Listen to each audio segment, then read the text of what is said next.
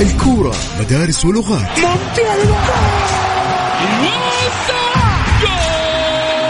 وكلها في ملاعبنا. رونالدو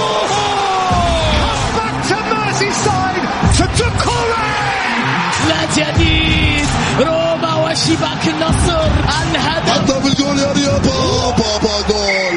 استمع لأبرز أحداث كرة القدم السعودية والعالمية. لا تروح بعيد، نجوم العالم في ملاعبنا وعلى إذاعتنا. الآن الجولة مع محمد القحطاني على ميكس اف ام. ميكس اف ام سعوديز نمبر 1 هيت ميوزك ستيشن.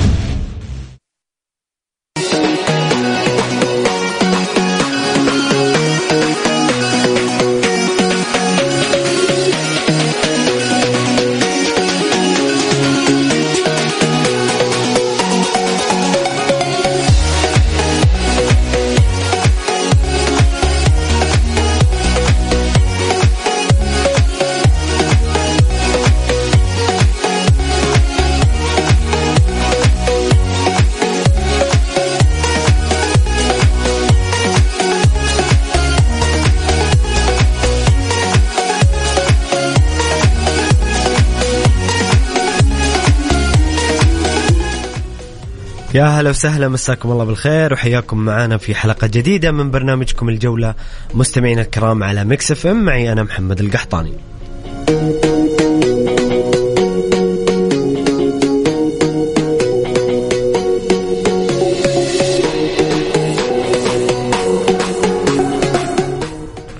ألف مبروك لجمهور النصر جمهور العالمي التأهل من ملحق دوري أبطال آسيا إلى دور المجموعات. مباراة قوية جماعة النصر بشباب أهلي دبي. بصراحة مباراة كانت جميلة بكل تفاصيلها، حضرت فيها المتعة والإثارة والأهداف.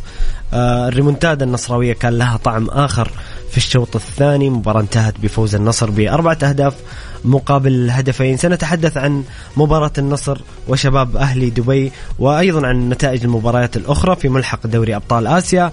أيضا اليوم بناخذ جولة أوروبية ونأخذ ملخص البريمير ليج الدوري الإنجليزي، أيضا الدوري الأسباني في جولاتها الثانية من البريمير ليج والجولة الثانية من الدوري الأسباني، وكذلك الحديث عن الكالتشيو الدوري الإيطالي اللي بدأ هذا الأسبوع في جولة الأولى. بناخذ جولة أوروبية بعد الحديث عن مباراة النصر وشباب أهلي دبي ونتائج الملحق في دوري أبطال آسيا. أنتم مستمعين الكرام شاركوني بآرائكم وتعليقاتكم على الواتساب الخاص بميكس اف ام 0548811700.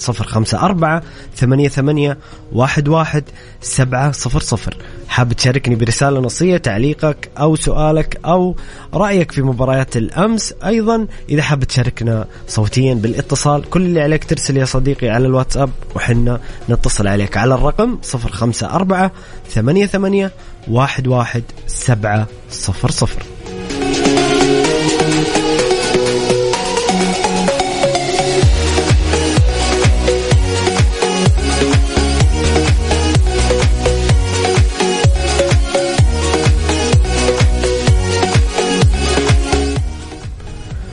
مباراة النصر وشباب أهلي دبي بصراحة كانت مباراة جميلة، يعني الفريقين بصراحة يعني شباب أهلي دبي ما كان يستحق الخروج من البطولة نظرا للمستويات اللي قدمها في المباراة، ولكن في الأخير النصر تفوق بروح لاعبيه وبتواجد جماهيره في الشوط الثاني وقلب النتيجة بعد ما كان شباب أهلي دبي متقدم بهدفين مقابل هدف. استطاع النصر في الشوط الثاني قلب المباراة وفي دقائقها الأخيرة قضى على أمال أهلي دبي برباعية جميلة بصراحة. سجل تاليسكا الهدف الأول في الدقيقة 11، ثم بعد ذلك يحيى الغساني الصراحة لاعب ممتاز. هذا اللاعب سجل هدف في الدقيقة 18 والدقيقة 46. انتهى الشوط الأول بصدمة نصراوية للأمانة، صدمة لنا كمتابعين بتقدم أهلي دبي. الصراحة كانت الفوارق الفنية تميل في كفة النصر بتواجد رونالدو، تواجد ساديو ماني، بروزوفيتش، تاليسكا. أيضا كونان كان مشارك في مباراة الأمس. بعد ما نهاية الشوط الأول دخل الشوط الثاني النصر بشكل مختلف تماما، استطاع السيطرة على المباراة، خلق الفرص باستمرار حتى الدقيقة 88. في لحظة من اللحظات شعرنا المباراة بدأت تخرج عن النصر يعني كان النصر في لحظات كثيرة الصراحة يعني الحكم أثر بشكل كبير على النصر في عدم احتساب ضربتي جزاء على الأقل. كان حكم سيء بصراحة في مباراة الأمس. كان ممكن الحكم الصيني وطاقمه يأثرون على نتيجة المباراة، لكن الحمد لله النصر بروح لاعبيه بتواجد جماهير استطاع تسجيل الهدف الثاني في الدقيقة 88 عن طريق نجم المباراة بالنسبة لي النجم الكبير سلطان الغنام. صراحة سلطان الغنام أمس قدم مباراة عظيمة واستمرار المستويات العظيمة في البطولة العربية. سلطان الغنام أعاد النصر إلى المباراة بهدف التعادل دقيقة 88. بعدها شباب أهلي دبي يبدو لإنهار تماما.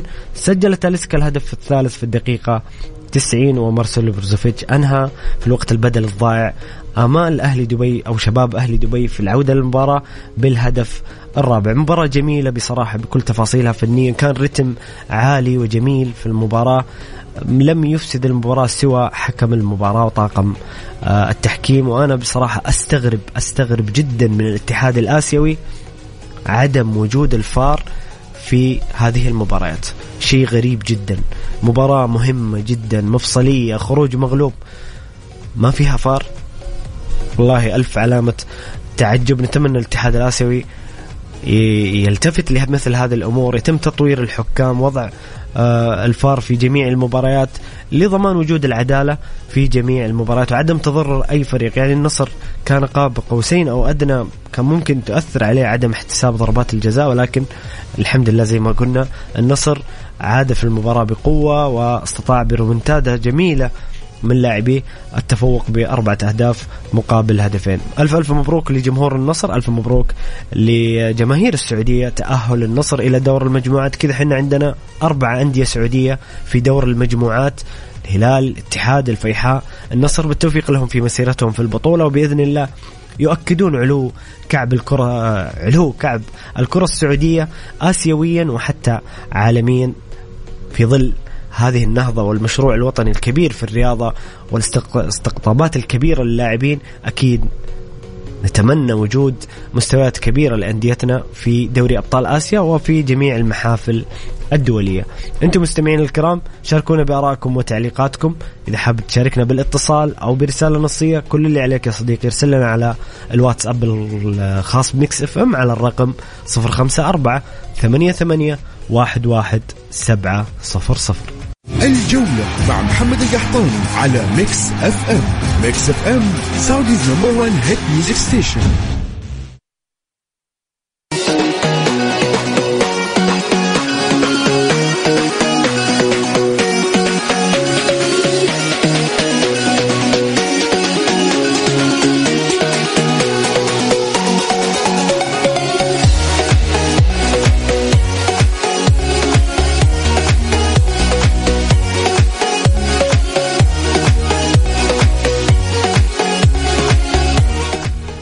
يا هلا وسهلا، مستمرين معكم مستمعين الكرام في برنامجكم الجولة على ميكس اف ام. معي أنا محمد القحطاني.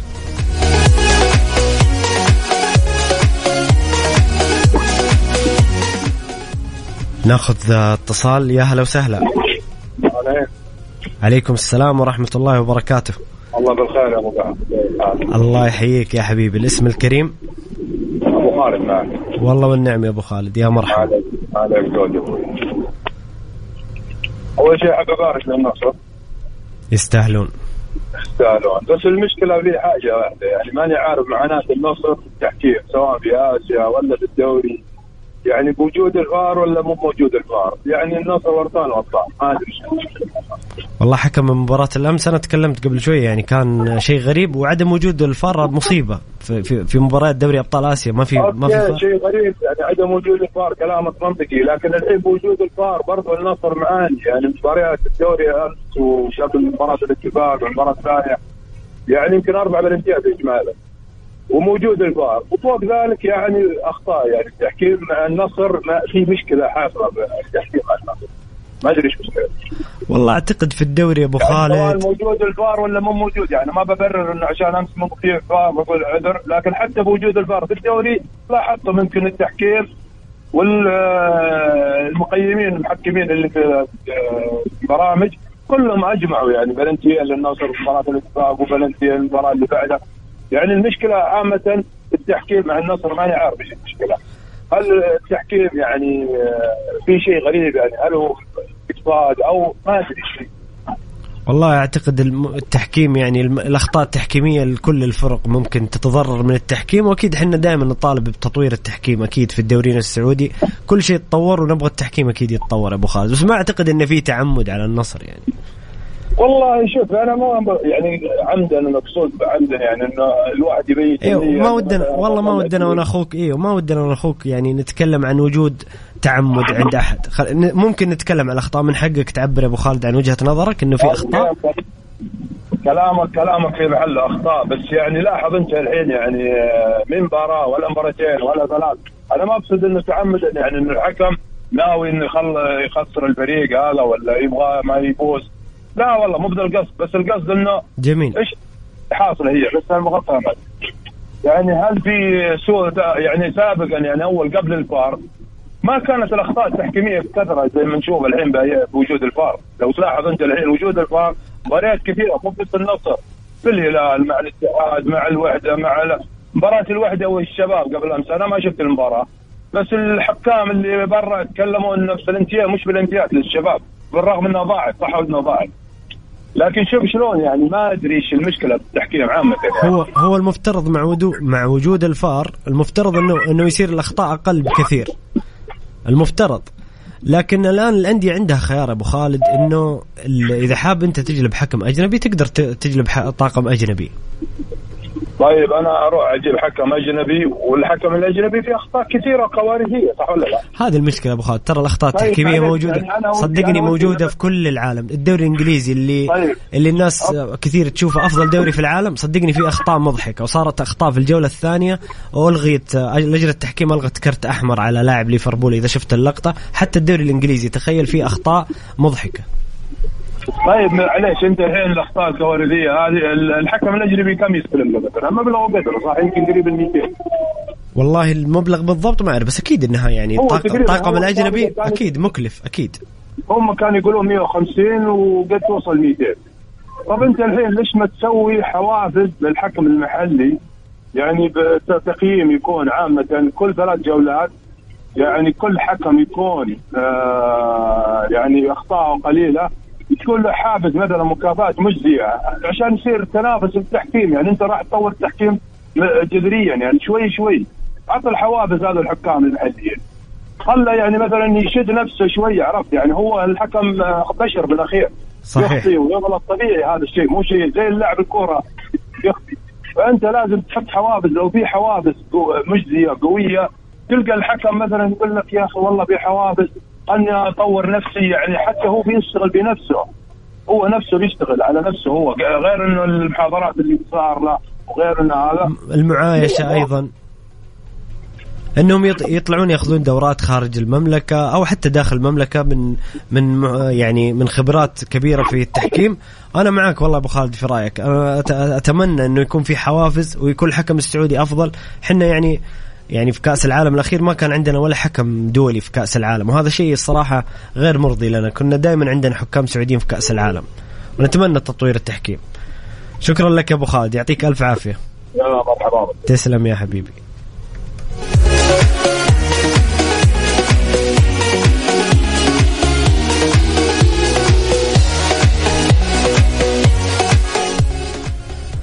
هنا أيضا عندي مشاركة. يبدو أن موضوع التحكيم يعني مشكلة هي التحكيم. أنا أتكلم دائما أن التحكيم مشكلة في كل العالم. يعني لا أحد يحسب أنها المشكلة عندنا في الدوري بس. الدوري الإنجليزي اللي هو الدوري يعني باتفاق كثير من المتابعين أفضل دوري في العالم فيه أخطاء فادحة. دوري أبطال أوروبا المسابقة الأعظم في أوروبا فيها أخطاء فادحة. فمشكلة التحكيم مشكلة في جميع العالم وليس في المملكة العربية السعودية فقط. هنا توفيق العقيلي يقول مشكلة التحكيم مع النصر من أيام المرحوم الأمير عبد الرحمن بن سعود رحمة الله عليه.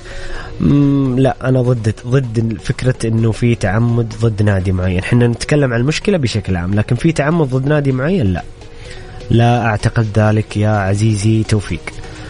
طيب هنا مستمعنا الكريم عبد الله يقول السلام عليكم. للأمانة المباراة كانت المفروض أنها سهلة على النصر منطقيا، ولكن النصر هو اللي صعبها على نفسه، بداية من دفاع الكارثي وألف علامة استفهام على مستوى عبد الله العمري خاصة، ونهاية بأسلوب النصر الهجومي الوحيد اللي هو الاعتماد فقط على العرضيات. وشفنا هالشيء في أول جولتين في الدوري، كان الفريق يعتمد على العرضيات فقط بدون أي حل هجومي آخر. والغريب أمس أنه كمية العرضيات الكثيرة اللي صارت، إلا أنه أول عرضية صحيحة كانت في الدقيقة 87 في هدف التعادل.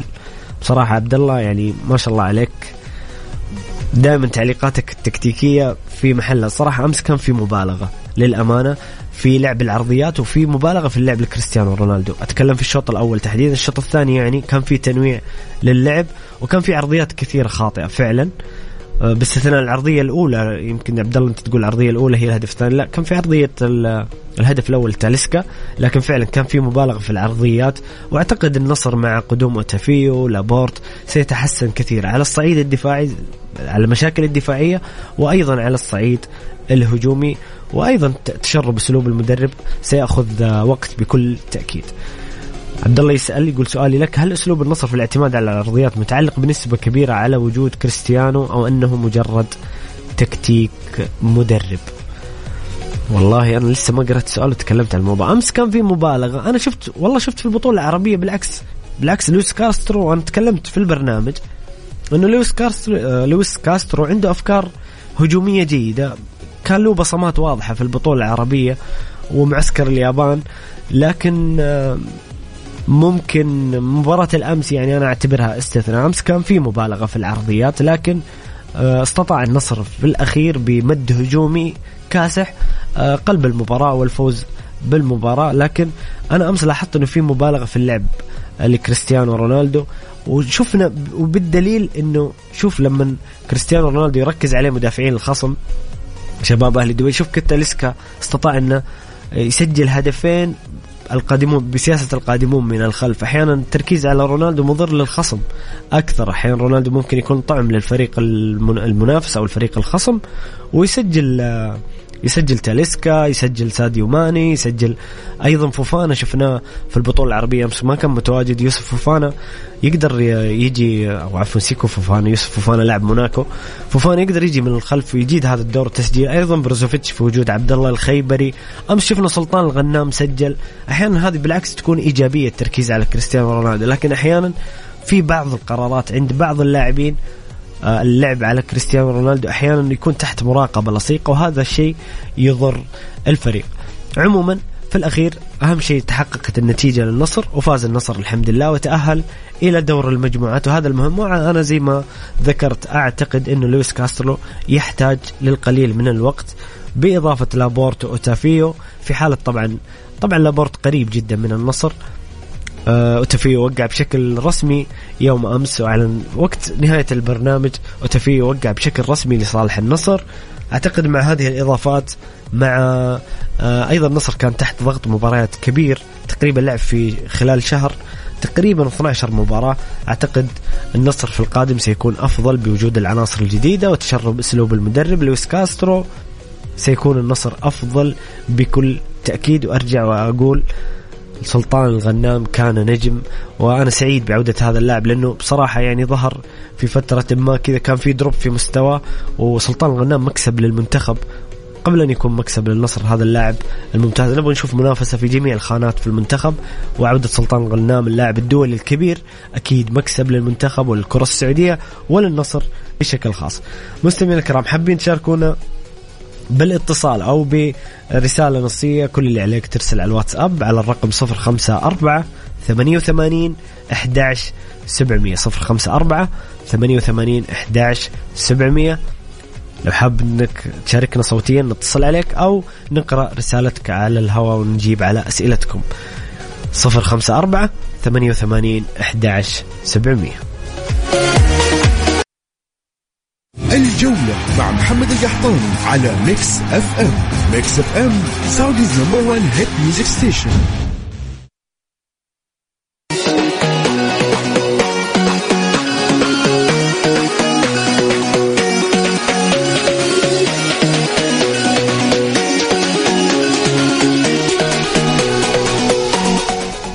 يا هلا وسهلا، مستمرين معكم مستمعين الكرام في برنامجكم الجولة على مكس اف ام، معي أنا محمد القحطاني. ناخذ اتصال. يا هلا وسهلا. هلا وسهلا، السلام عليكم. عليكم السلام ورحمة الله وبركاته. يا هلا بالسمي، محمد العنزي صحيح؟ يا هلا كيف صحيح؟ يا هلا وسهلا، يا مرحبا، تفضل يا حبيبي. مساك الله بالخير أول شيء. الله يمسيك بالنور والرضا. غير كذا نبارك للأمة العالمية. يستاهلون. اي والله يستاهلون. ورغم اني عاتب على واحد ما ودي اذكر اسمه علشان ما ودي اني احبط من مجاديف الرجال مهما كان. غير كذا النصر صراحة انا كنت متفائل انه راح يقلب الطاولة على شباب الاهلي. الحمد لله. بيروح لاعبين نصر امس قلب المباراة بصراحة، كان المستوى عظيم في الشوط الثاني وخصوصا في نهاية الشوط الثاني. فعلا. غير كذا اللي هو انهم يعتمدون على العرضيات دي صراحة. مهما كان انه لا تعتمد على شيء معين. مشكلة النصر اذا اعتمد على العرضيات خلاص يبتل على الموضوع ده. انا ودي انه يغير، يعني يكون زي مثلا عندك لا اله الا الله غريب طبب يعني الشوط الثاني صدق انه غير شوي مجرى المباراة. غريب وايمن يحيى ايضا، ايمن يحيى صنع هدفين ما شاء الله عليه. صحيح. ايمن نسينا لازم ايمن اول لمسه له في المباراه صنع هدف. اي والله ارفع له القبعه ايمن صراحه. يعطيك العافيه اخوي محمد القحطاني. الله يعافيك. انا ما ادري كيف اعبر شعوري للنصر صراحه. لا يستاهلون، إن شاء الله القادم أفضل. نبغى نشوف النصر منافس قوي في هذه البطولات. وحنا لما صدقني محمد لما نتكلم عن سلبية فنية ولا شيء مراعاة لمصلحة النصر، يعني أنا كنت أقول قبل شوي إنه كان في مبالغة في العرضيات. نتمنى التنويع الهجومي، ومع وجود الصفقة الجديدة أوتافيو أعتقد النصر سيكون أفضل وأفضل في القادم.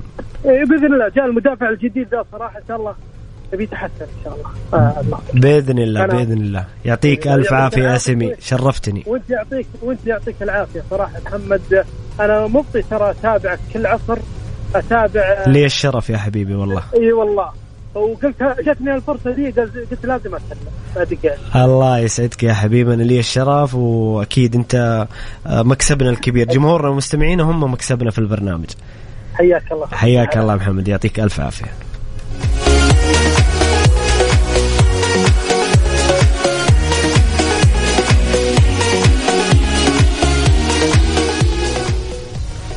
في نتائج المباريات الأخرى من ملحق دوري أبطال آسيا، كان في 4 مباريات أمس في غرب آسيا. الوكرة القطري ضد فريق نيفاخور الأوزبكي، انتهت المباراة في الدقيقة 98 بهدف وحيد لصالح الفريق الأوزبكي، وخرج الوكرة للأسف من البطولة. في المباراة الأخرى تركتور تبريز الإيراني ضد الشارقة الإماراتي، استطاع الشارقة الفوز ب3 مقابل هدف على تركتور. سجل أهداف الشارقة شاهين عبد الرحمن وعثمان كمارا وكايو من ضربة جزاء، وسجل هدف تركتور الوحيد مهدي هاشميان. النصر طبعا فاز برباعية مقابل هدفين. وفي المباراة الأخيرة أيضا الفريق الأوزبكي أولمبيك الأوزبكي فاز على العربي القطري بهدف مقابل لا شيء، سجل روبن سانشيز. صراحة كنا نتمنى العربي الوكرة ينتصرون، ولكن قدر الله ما شاء فعل. فاز الفريق الأوزبكي. الفريقين الأوزبكيين تأهلوا عن طريق العربي والوكرة، والشارقة فاز على التركتور الإيراني وتأهل إلى دور المجموعات. مبروك للشارقة، أيضا مبروك للنصر بكل تأكيد التأهل إلى دور المجموعات، وبالتوفيق لهم في هذه البطولة. القرعة ستقام غدا بإذن الله، غدا الخميس، بتواجد فرقنا الأربعة في المملكة العربية السعودية. نتكلم عن الهلال والاتحاد والنصر والفيحاء. الهلال والاتحاد بيكونون في التصنيف الأول، الفيحاء سيكون في التصنيف الثاني، والنصر سيكون في التصنيف الرابع. بإذن الله توفيق لهم في دور المجموعات وفي كامل البطولة، وإن شاء الله نشوف نصف نهائي سعودي بإذن الله بين فرقنا، وبإذن الله البطل سعودي في الأخير، وهذا هو الأهم. أنتم مستمعين الكرام حابين تشاركونا بآرائكم وتعليقاتكم، وحابين تشاركوني بالاتصال، كل اللي عليكم ترسلوا لي على الواتساب على الرقم 054-88-11700. محمد القحطاني على ميكس اف ام. ميكس اف ام سعوديز نمبر 1 هيت ميوزك ستيشن.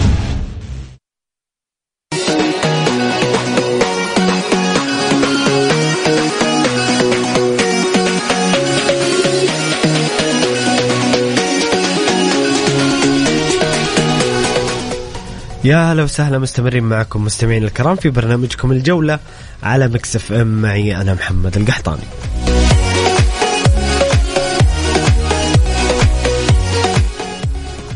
غدا بإذن الله تنطلق مباريات الجولة الثالثة من دوري روشن السعودي، دورينا الجميل المثير الاستثنائي العالمي، ب5 لقاءات يوم الخميس غدا و4 لقاءات يوم الجمعة. بكرة تفتتح الجولة بمباراة الطائي والوحدة الساعة 6 على استاد الأمير عبد العزيز بن مساعد في حائل ملعب الطائي. بعد ذلك مباراة الرائد والهلال، الاتفاق والخليج والأهلي والأخدود والرياض والاتحاد. مباريات يوم الجمعة الفيحاء والحزم، الشباب وضمك، التعاون وأبها والفتح والنصر. بالتوفيق لجميع الفرق، بإذن الله نشاهد جولة ممتعة ورائعة في هذا الدوري، ونتمنى المستوى يستمر في التحسن والتطور، ونشاهد كرة قدم حقيقية وجميلة في دورينا. حنا كذا مستمعين الكرام وصلنا لنهاية ساعتنا الأولى من برنامجكم الجولة. في الساعة الثانية سيكون معنا ملخص الدوري الإنجليزي، ملخص الدوري الإيطالي وكذلك الأسباني. ناخذكم في جولة أوروبية. شاركونا بآرائكم وتعليقاتكم، وإذا حابين تشاركونا بالاتصال على الرقم 0548811700. خليكم عسل.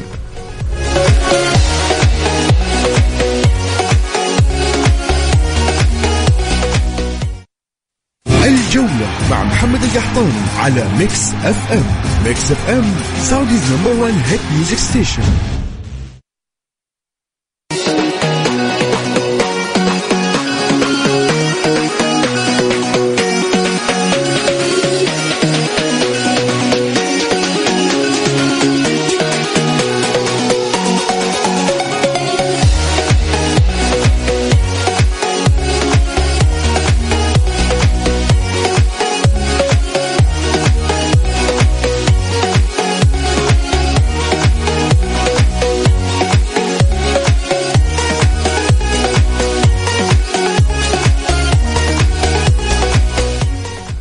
يا هلا وسهلا، مساكم الله بالخير وحياكم معنا في برنامجكم الجولة على ميكس اف ام. معي أنا محمد القحطاني.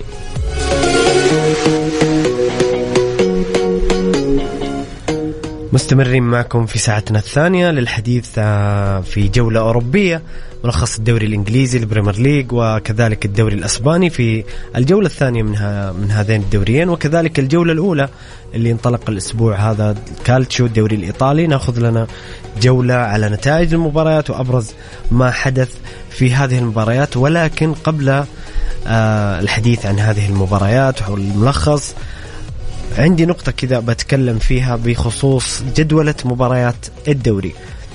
بكرة تنطلق الجولة الثالثة من دوري روشن السعودي ب5 لقاءات غدا الخميس و4 لقاءات يوم الجمعة. زي ما قلنا الطائي والوحدة الساعة 6، ركزوا على التوقيت. الرائد والهلال الساعة 9، الاتفاق والخليج الساعة 9، الأهلي والأخدود الساعة 9، والرياض والاتحاد الساعة 9. كذلك يوم الجمعة الفيحاء والحزم الساعة 6، الشباب وضمك والتعاون وأبها والفتح والنصر الساعة 9. نداء للإخوة الرائعين الجميلين في لجنة المسابقات، أرجوكم الدوري متابع في شتى بقاع العالم. يعني الدوري الآن نتكلم عن 60 قناة ناقلة، عن دول كثيرة تتابع الدوري، عندنا لاعبين أجانب من جميع أنحاء العالم من شتى القارات. كونك أنك تحط يعني بكرة مثلا، تكلم عن بكرة الهلال والأهلي والاتحاد يلعبون في نفس الوقت، يعني حتى حنا كمتابعين نبغى نشوف مباراة الهلال والرائد، ونبغى نشوف مباراة الأهلي والأخدود، ونبغى نشوف الرياض والاتحاد، نبغى نشوف كل مباراة على حدة. تقدر تخلي مباراة الساعة 6، تخلي مباراة الساعة 9، تقدر توزع الجولة خميس وجمعة وسبت بحيث أن الناس كلها تتفرج. فأتمنى أنه في الجولات القادمة يتم تدارك هذا الأمر من أجل المتعة يعني نسبة المشاهدات أيضا عالميا وحتى محليا تكون متوزعة بشكل جميل. هذه رسالة للأخوة في لجنة المسابقات، أتمنى أن يتم تداركها في قادم الأيام. عموما أنتم مستمعين حابين تشاركونا بالاتصال أو برسائلكم وتعليقاتكم، كل اللي عليكم ترسلونا على الواتساب على الرقم 054-88-11-700 054-88-11-700.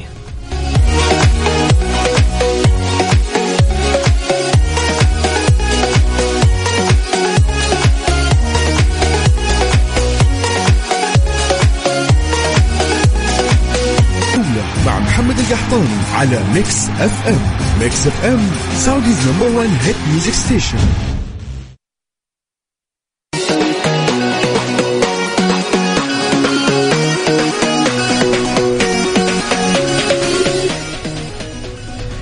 يا هلا وسهلا، مستمرين معكم مستمعين الكرام في برنامجكم الجولة على ميكس اف ام، معي أنا محمد القحطاني. ناخذ اتصال معنا. ماهر، يا هلا وسهلا. السلام عليكم، مساء الخير محمد. عليكم السلام ورحمة الله وبركاته، مساء النور. تفضل يا حبيبنا. بكرة الجولة الثالثة إن شاء الله بإذن الله. واستفزاز الجمهور أمر مرفوض جدا فيما يتعلق بإيش؟ بمحمد الهويش. أنا بكون معك صريح، لا يمين ولا يسار. لا تستبق الأمور يا ماهر. لا إن شاء الله الأمور طيبة. لا، ما هي طيبة جدا. محمد الهويش صاحب ماضي أسود معانا. شوف واتذكر أرجوك ماهر بدون تشكيك في الذمم، أرجوك. أنا ما أقول لك تشكيك، أنا ما شكك. يعني سيء تحكيميا، اللاعب لما يكون سيء مستواه سيء، هذا سيء في التحكيم. أوكي، أنت من حقك إنك تبدي رأيك في مستواه التحكيمي، ولكن بدون دخول في الذمم. لما كنا ما قلت قلت مستواه التحكيمي سيء جدا. أنا أتذكر قبل إدارتين. لا بس أنت تقول يا ماهر ماضي أسود، يعني هذه كلمة أرجوك اسحبها. أبشر، لكن مستوى جدا سيء. هذه كذا. لكن أنا أقول لك قبل طيب تفضل. قبل إدارتين أتذكر النادي الأهلي نزل بيان إنه يرفض محمد الهويش يحكم له أي مباراة. كان هذا بيان رسمي من إدارة نادي، فما بالك من الجمهور. محمد الهويش حدث ولا حرج. طيب يمكن محمد الهويش بكرة يقدم مباراة ممتازة في أداء التحكيم يكون ممتاز. ليه نستبق الأحداث؟ النفس ما هي تقابل الحكم هذا، حتى لو بكرة قدم أفضل مستويات وأنا ما راح أقبله خلاص. عموما رأيك يحترم أخ ماهر. والله أنا أقول للاتحاد السعودي استفزاز المدرجات مو طيب ترى الجمهور، والله يعني كفاية الجو. طب ليش إدارة الأهلي ما دام إنها ليش إدارة الأهلي ما جلبت طاقم أجنبي لمباراة بكرة؟ إدارة الأهلي إذا أنت شفت الدكتور خالد عيسى بلغني. ليش؟ طيب أنا أسألك بشكل عام، إدارة شركة النادي الأهلي ليه ما جلبت في مباراة الغد طاقم تحكيم أجنبي؟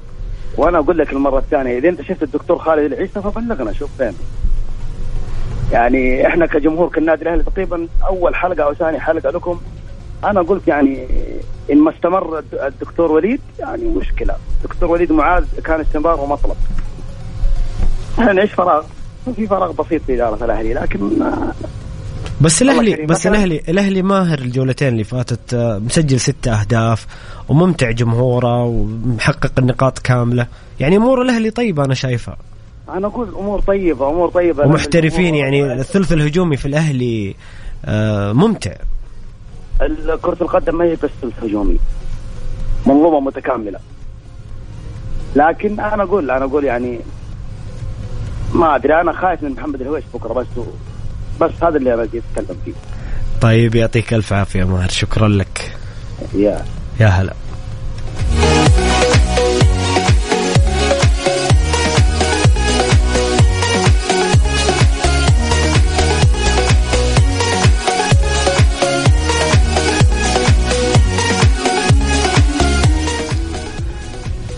هنا مستمعنا الكريم عبد العزيز الخثران يقول مبروك للجمهور العالمي الفوز البارحة وإلى الأمام والإنجازات تتوالى. أكيد ألف مبروك لجمهور النصر جمهور العالمي وبالتوفيق في القادم. طيب هنا أيضا أنا أحمد النصراوي للأسف يقول في مشكلة عميقة بأداء نادي النصر مو قادرين نحددها حتى الآن، أسماء ولاعبين بملايين ريالات ومدرب جيد بس للأسف الأداء في الملعب سيء، في شيء غلط. الصبر يا أحمد، الصبر. أعطوا المدرب فرصته واللاعبين الجدد. لسه في إضافات جديدة، نتكلم عن أتافي ولابورت. حتى هذا الحديث ما يشمل فقط النصر، يعني حتى الهلال مر بدروب، ما كان راضي الجمهور عن الأداء في بداية البطولة العربية تحديدا. الآن الاتحاد رغم أنه متصدر الدوري وما استقبل شباك أي هدف، جمهور الاتحاد أنا ما أعمم، في شريحة كبيرة من جمهور الاتحاد مش راضي على الأداء. جمهور الأهلي رغم أن الأهلي مسجل 6 أهداف في الجولتين اللي فاتت ومحقق النقاط كاملة، برضو يشوفون في أشياء في الفريق يحتاجها الفريق للتحسين. يحتاجون محور مثلا، يحتاجون أداء فني يرتفع. الجميع يطالب والجميع معه حق، أنا ما أقول ما معهم حق، ولكن لسه حنا في الجولة الثانية يا جماعة، لسه الجولة الثانية من دوري روشن. لازم يكون عندنا صبر على عمل المدرب، على كذلك تشرب اسلوب اللعب، ايضا انسجام اللاعبين. في لاعبين جدد، يعني في لاعبين لسه ما خاضوا ولا مباراة. هنا يقول احمد بس احنا معزومين يا عزيزي، اول جولتين خسارتين. يعني خلينا نقول يا احمد انه مباراة الامس ربما تكون هي انطلاقة النصر في بطولة الدوري. ليش لا؟ ممكن من مباراة أمس، يعني بعد مباراة الأمس وكذلك الصفقات الجديدة، نشوف النصر بشكل مغاير في الجولات القادمة.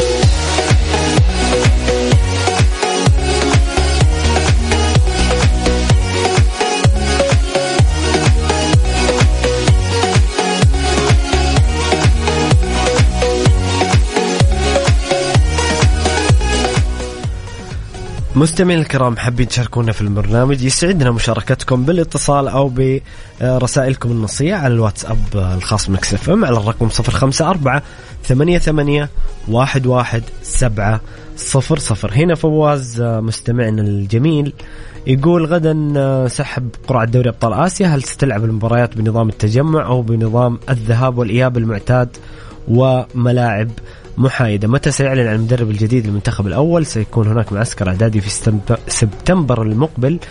لقطة الأسبوع الماتش بدأ يا وليد. جميل أنت يا فواز، جميل دائما بتعليقاتك، أنت اللي يضحكني بصراحة. طيب أكيد مباريات دوري أبطال آسيا لن تلعب بنظام التجمع، سيكون مباراة ذهاب وإياب المعتادة. بالنسبة للمدرب المنتخب السعودي أعتقد أنها اقتربت بشكل كبير، وحسب الكثير من المصادر روبرتو مانشيني الإيطالي هو مدرب المنتخب السعودي القادم. وأنا سعيد جدا بهذه الصفقة في حالة بإذن الله أنها تتم قريبا. هذا مدرب اللي حقق اليورو، اللي حقق الدوري التاريخي مع مانشستر سيتي في 2012 إذا تذكرون في اللحظات الأخيرة وهدف أجويرو. مدرب رائع، مدرب عنده فكر متوازن، بإذن الله أنه ينجح مع المنتخب في مسيرته القادمة، وبإذن الله أنه تتم الصفقة. وأنا أعتقد أنها هي مسألة وقت وسيوقع رسميا للمنتخب السعودي. بالنسبة يقول عندي سؤال أوروبي، يقول ما صحة الأخبار حول بيع مانشستر يونايتد، ولماذا هذا الأداء الهزيل مع بداية الدوري؟ ماذا يحتاجون قبل إغلاق سوق الانتقالات؟ بالنسبة لبيع مانشستر أنا شفت الأخبار اليوم بصراحة، يبدو أنه في عرض قطري لشراء مانشستر يونايتد. أكدت كثير من الصحف في إنجلترا هذا الخبر، بالتحديد الصحفي ديفيد أورنستون. هذا الصحفي من أكثر الصحفيين الموثوقين في إنجلترا. أتكلم عن العرض القطري المغري، أتكلم عن 6 مليار جنيه استرليني. المسألة متعلقة بموافقة الملاك الأمريكان جلايزر، عائلة جلايزر، اللي كانوا يعني مصرين على البقاء في يعني أو تملك مانشستر يونايتد، لكن ربما العرض المغري يغير رأيهم، خصوصا أنه جمهور مانشستر يونايتد تحديدا جمهور المدينة يطالب دائما برحيل هذه العائلة عن إدارة النادي بسبب النتائج الهزيلة والتذبذب والبعد عن البطولات، خصوصا البطولات الكبيرة، تحقيق البريمير ليج أو تحقيق دوري أبطال أوروبا. مانشستر يونايتد مبتعد من فترة طويلة عن هذه البطولات. الأداء الهزيل أعتقد أنه مانشستر يونايتد ما دعم هذا الصيف بشكل جيد، رغم أن صفقة أونانا أعتبرها صفقة رائعة جدا. أيضا ماونت في الوسط إضافة مع كاسيميرو، لكن مانشستر يونايتد كان بحاجة إلى مهاجم جاهز. هويلاند ممكن يكون صفقة رائعة، ممكن يكون من أفضل اللاعبين في الدوري، ولكن تظل مخاطرة.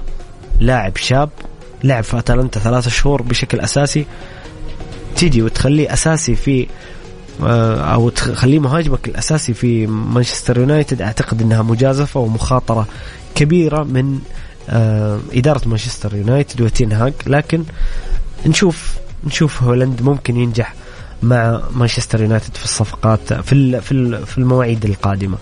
هل سيعود قطار مدريد في المواسم القادمة لجلب مبابي؟ والله أنا مليت من هذا المسلسل بصراحة. يعني مسلسل مبابي وريال مدريد يعني من سنتين، كل أسبوعين 3 في خصوصا وقت الانتقالات الصيفية أو الانتقالات الشتوية، الحديث مبابي رايح الريال، بيريز يفاوض، مبابي يرفض تجديد العقد، مبابي يجدد لمدة سنة. يعني بصراحة مسلسل ممل بالنسبة لي، أتكلم عن وجهة نظري الشخصية، هو مسلسل ممل. وأعتقد أنه مبابي يعني على حسب الأخبار الأخيرة أنه سيستمر هذا الموسم مع باريس سان جيرمان، خصوصا بعد رحيل نيمار وميسي. وممكن الريال يفاوض الموسم القادم، أو ممكن رغم أنه ما تبقى على السوق إلا يمكن 7 أيام أو 8 أيام السوق في أوروبا، لكن ممكن نشوف عرض مفاجئ من ريال مدريد لمبابي ممكن يوافق عليه مجلس إدارة باريس سان جيرمان. يقول هنا في تعليق أخير فواز، يقول أقولها مرة أخرى، فلوس تشيلسي حرام، إصابات قبل بداية الموسم وأداء هزيل ومركزكم في وسط الترتيب بنهاية الموسم. خلينا نبتعد عن يا فواز عن مصادر الأموال، لكن أنا أتفق أنه تشيلسي إدارة مالية سيئة مع تود بايلي المالك الجديد. طيب سالم السميدع من جدة يقول مساء الخير أستاذ محمد، سؤالي هل هؤلاء اللاعبين راح يضيفون شيء للاتحاد؟ العمري وسالم الدوسري إذا تم التعاقد. سالم السميدع من جدة، يا هلا وسهلا بسالم، مساءك نور. والله يا عبد الله العمري وسالم الدوسري نتكلم عن لاعبين دوليين ولعبوا في كأس العالم، سواء طبعا هي مجرد اجتهادات صحفية ممكن تكون صحيحة، أنا ما أنفيها، ممكن تكون صحيحة ممكن لا. ما أعتقد هو عبد الله العمري في حديث كثير عن انتقاله، أعتقد سالم الدوسري بشكل أقل، لكن أكيد أنهم مكسب لأي فريق سواء الاتحاد أو الأهلي أو الهلال والنصر، إذا استمروا مع فرقهم هم لاعبين دوليين أكيد أنهم مكسب. فنشوف لسه احنا السوق عندنا إذا كان في أوروبا بينتهي بعد 8 أيام، حنا نتكلم عن 8 أيام و7 15 يوم باقي فيه على السوق السعودي. ممكن تحدث أشياء كثيرة، وأعتقد أن السوق المحلي في الأيام القادمة سيكون هو حديث الشارع الرياضي، لأنه خلاص تقريبا الأندية انتهت من الصفقات الأجنبية 8 لاعبين وتسريح اللاعبين السابقين. أعتقد الفترة الجاية بتكون حديث كبير ويكون عمل كبير للأندية على الصفقات المحلية.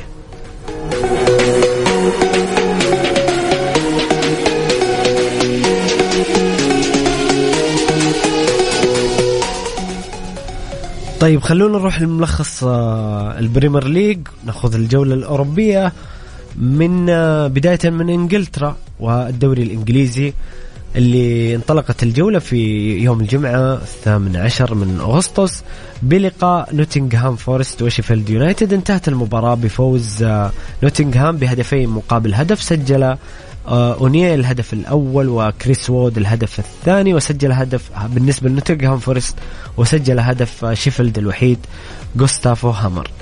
في مباراة السبت الممتاز انطلقت الجولة أو مباريات الجولة بلقاء برينتفورد وفولهام. انتهت المباراة بفوز برينتفورد ب3 أهداف مقابل لا شيء، سجل ويسا الهدف الأول وبيمبو الهدف الثاني والثالث لصالح برينتفورد. في اللقاء الآخر ليفربول ضد بورموث أمام جماهيره في الأنفيلد ينتصر ب3 أهداف مقابل هدف. بدأت المباراة بهدف أنطوان سمينسو لصالح بورموث قبل أن يعود لويس دياز بهدف صراحة جميل ورائع من النجم الكولومبي. ثم سجل محمد صلاح هدف ليفربول الثاني بعد ضربة جزاء مهدرة، ولكن عادت لصلاح وسجل هدف مهم جدا في تاريخ ليفربول. مش مهم على صعيد المباراة والنقاط، ولكن هذا الهدف لمحمد صلاح تجاوز فيه الأسطورة ستيفن جيرارد وأصبح 5 هداف في تاريخ ليفربول. تخيلوا نجم عربي يأتي ويصبح الهداف 5 في تاريخ نادي عظيم كليفربول. رقم كبير لمحمد صلاح. محمد صلاح ما شاء الله تبارك الله، نتكلم كل جولة جولتين يكسر رقم سواء في دوري أبطال أوروبا الأعوام الماضية أو حتى في الدوري الإنجليزي. كل أسبوع محمد صلاح يطلع برقم جديد. ما شاء الله تبارك الله، هذا النجم الأسطوري والكبير في تاريخ الكرة العربية وفي تاريخ ليفربول وإنجلترا وأوروبا كذلك. كان هدف مهم لمحمد صلاح في مسيرته مع ليفربول وتاريخي بتجاوزه للأسطورة ستيفن جيرارد. الهدف الثالث كان عن طريق دياغو جوتا، وأكد فيه فوزه على بورموث ب3 أهداف مقابل هدف.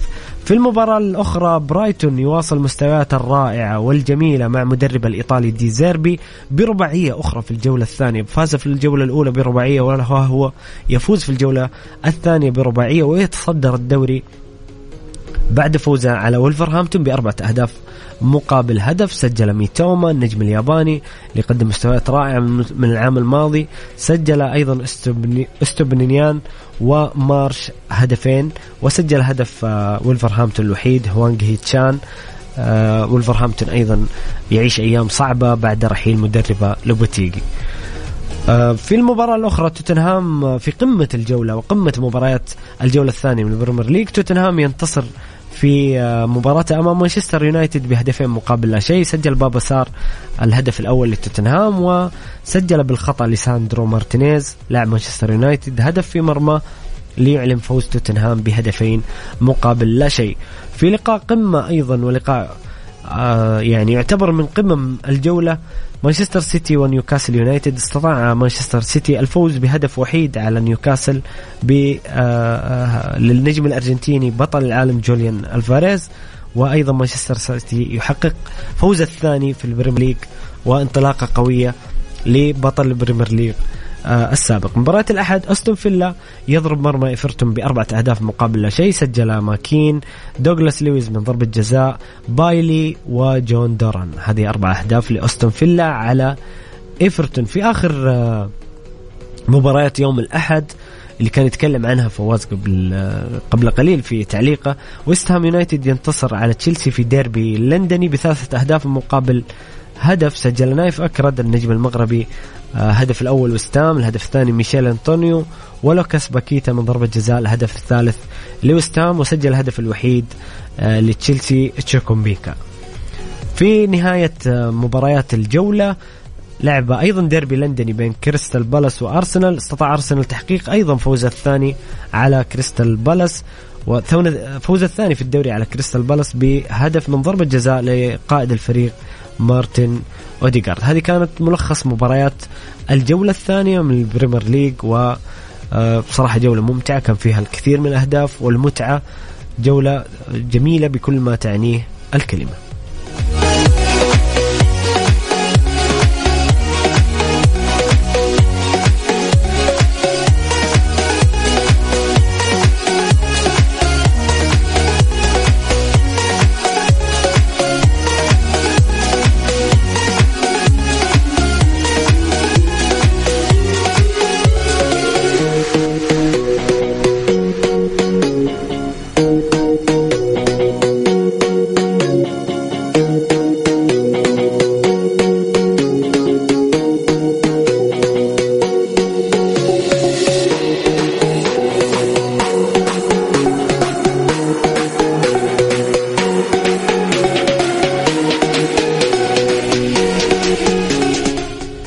من إنجلترا نذهب إلى أسبانيا، حيث الليغا والدوري الأسباني في جولة الثانية انطلقت الجولة بمباراة فياريال مع ريال مايوركا. استطاع فياريال الفوز بنتيجة 1 مقابل لا شيء. سجل الهدف فياريال جيرارد مورينيو في المباراة الثانية فالنسيا ينتصر على لاس بالماس بهدف مقابل لا شيء، سجل بيبلو من ضربة جزاء. مباراة يوم السبت سيلتا فيغو وريال سوسيداد، انتهت المباراة بالتعادل الإيجابي 1-1، سجل لصالح ريال سوسيداد أندير وسجل أوسكار هدف سيلتا فيغو. المباراة اللي بعدها ريال مدريد ضد الميريا، ريال مدريد يحقق فوز الثاني في البطولة الأسبانية بتألق لنجمه الوافد الجديد، واحد أبرز المواهب في كرة القدم بصراحة. هذا اللاعب أنا أتوقع له مستقبل باهر جدا، انطلاقة صاروخية مع ريال مدريد، وهو قبل ذلك كان نجم انطلق بشكل كبير مع دورتموند وأيضا مع المنتخب الإنجليزي جود بلينغهام اللي سجل الهدف الأول والثاني لصالح الريال، والهدف الثالث كان عن طريق فينيسيوس. صراحة واحد من أجمل أهداف الجولة في أوروبا بأكملها بصراحة، هدف رائع من فينيسيوس جونيور، هذا اللاعب الموهوب جدا. سجل هدف الميريا الوحيد سيرجيو أرياس. في المباراة الأخرى أتلتيكو بلباو ينتصر على أساسونا بهدفين مقابل لا شيء، سجل نياكي ويليامز وغوركا هدفي أتلتيكي بلباو. جيرونا يفوز على ختافي ب3 أهداف مقابل لا شيء، سجل هيريرا كريستيان ستواني الهدف الثاني والثالث. برشلونة ينتصر انتصار الأول في البطولة بعد التعادل في الجولة الأولى عن طريق بيدرو الهدف الأول في الدقيقة 82 وفيران توريس في الدقيقة 94. أيضا برشلونة يعني بهذا الفوز يلحق ركب الصدارة، يعني كان الفرق بين برشلونة ومدريد معروف، إذا وصل 6-7 نقاط تكون مشكلة كبيرة. ونتمنى هذه السنة بصراحة أنه تكون منافسة لأكثر من ناديين، أكثر من برشلونة وريال مدريد. أتمنى وجود أتلتيكو، فالنسيا، كذلك إشبيليا. نبغى نشوف منافسة في الدوري الإسباني. صراحة العوامل الأخيرة الدوري الإسباني قل المستوى الفني بشكل كبير ومخيف أحيانا بصراحة، ونتمنى وجود منافسة كبيرة هذا الموسم وينعكس أو تعكس الصورة اللي أخذناها في السنوات الماضية. في المباراة الأخرى ريال بيتس وأتلتيكو مدريد، انتهت المباراة بالتعادل السلبي 0-0. المباريات الأخيرة كانت يوم الاثنين بين ديبرتيفو ألافيس وإشبيليا، انتهت المباراة بفوز ديبرتيفو ألافيس ب4 أهداف مقابل 3 أهداف، سجل ريوخا ودوراتي وإنريكي غارسيا هدفين لصالح ديبرتيفو ألافيس، وسجل الإشبيليا بهدف بالخطأ وإيريك لاميلا ورافائيل مير. آخر مباريات الجولة كانت بين غرناطة وريو فالكانو، انتصر ريو فالكانو بهدفين مقابل لا شيء على غرناطة، سجلها الفارو غارسيا وباتي سيس. هذا كان ملخص الجولة الثانية من الدوري الإسباني الليغا.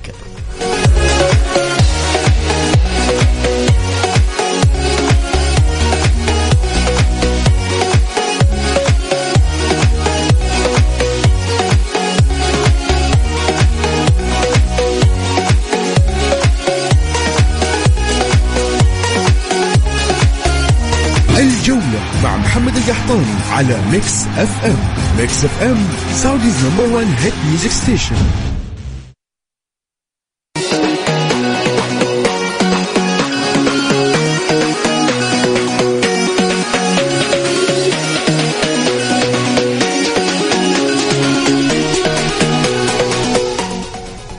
يا هلا وسهلا، مستمرين معكم مستمعين الكرام في برنامجكم الجولة على ميكس اف ام، معي أنا محمد القحطاني.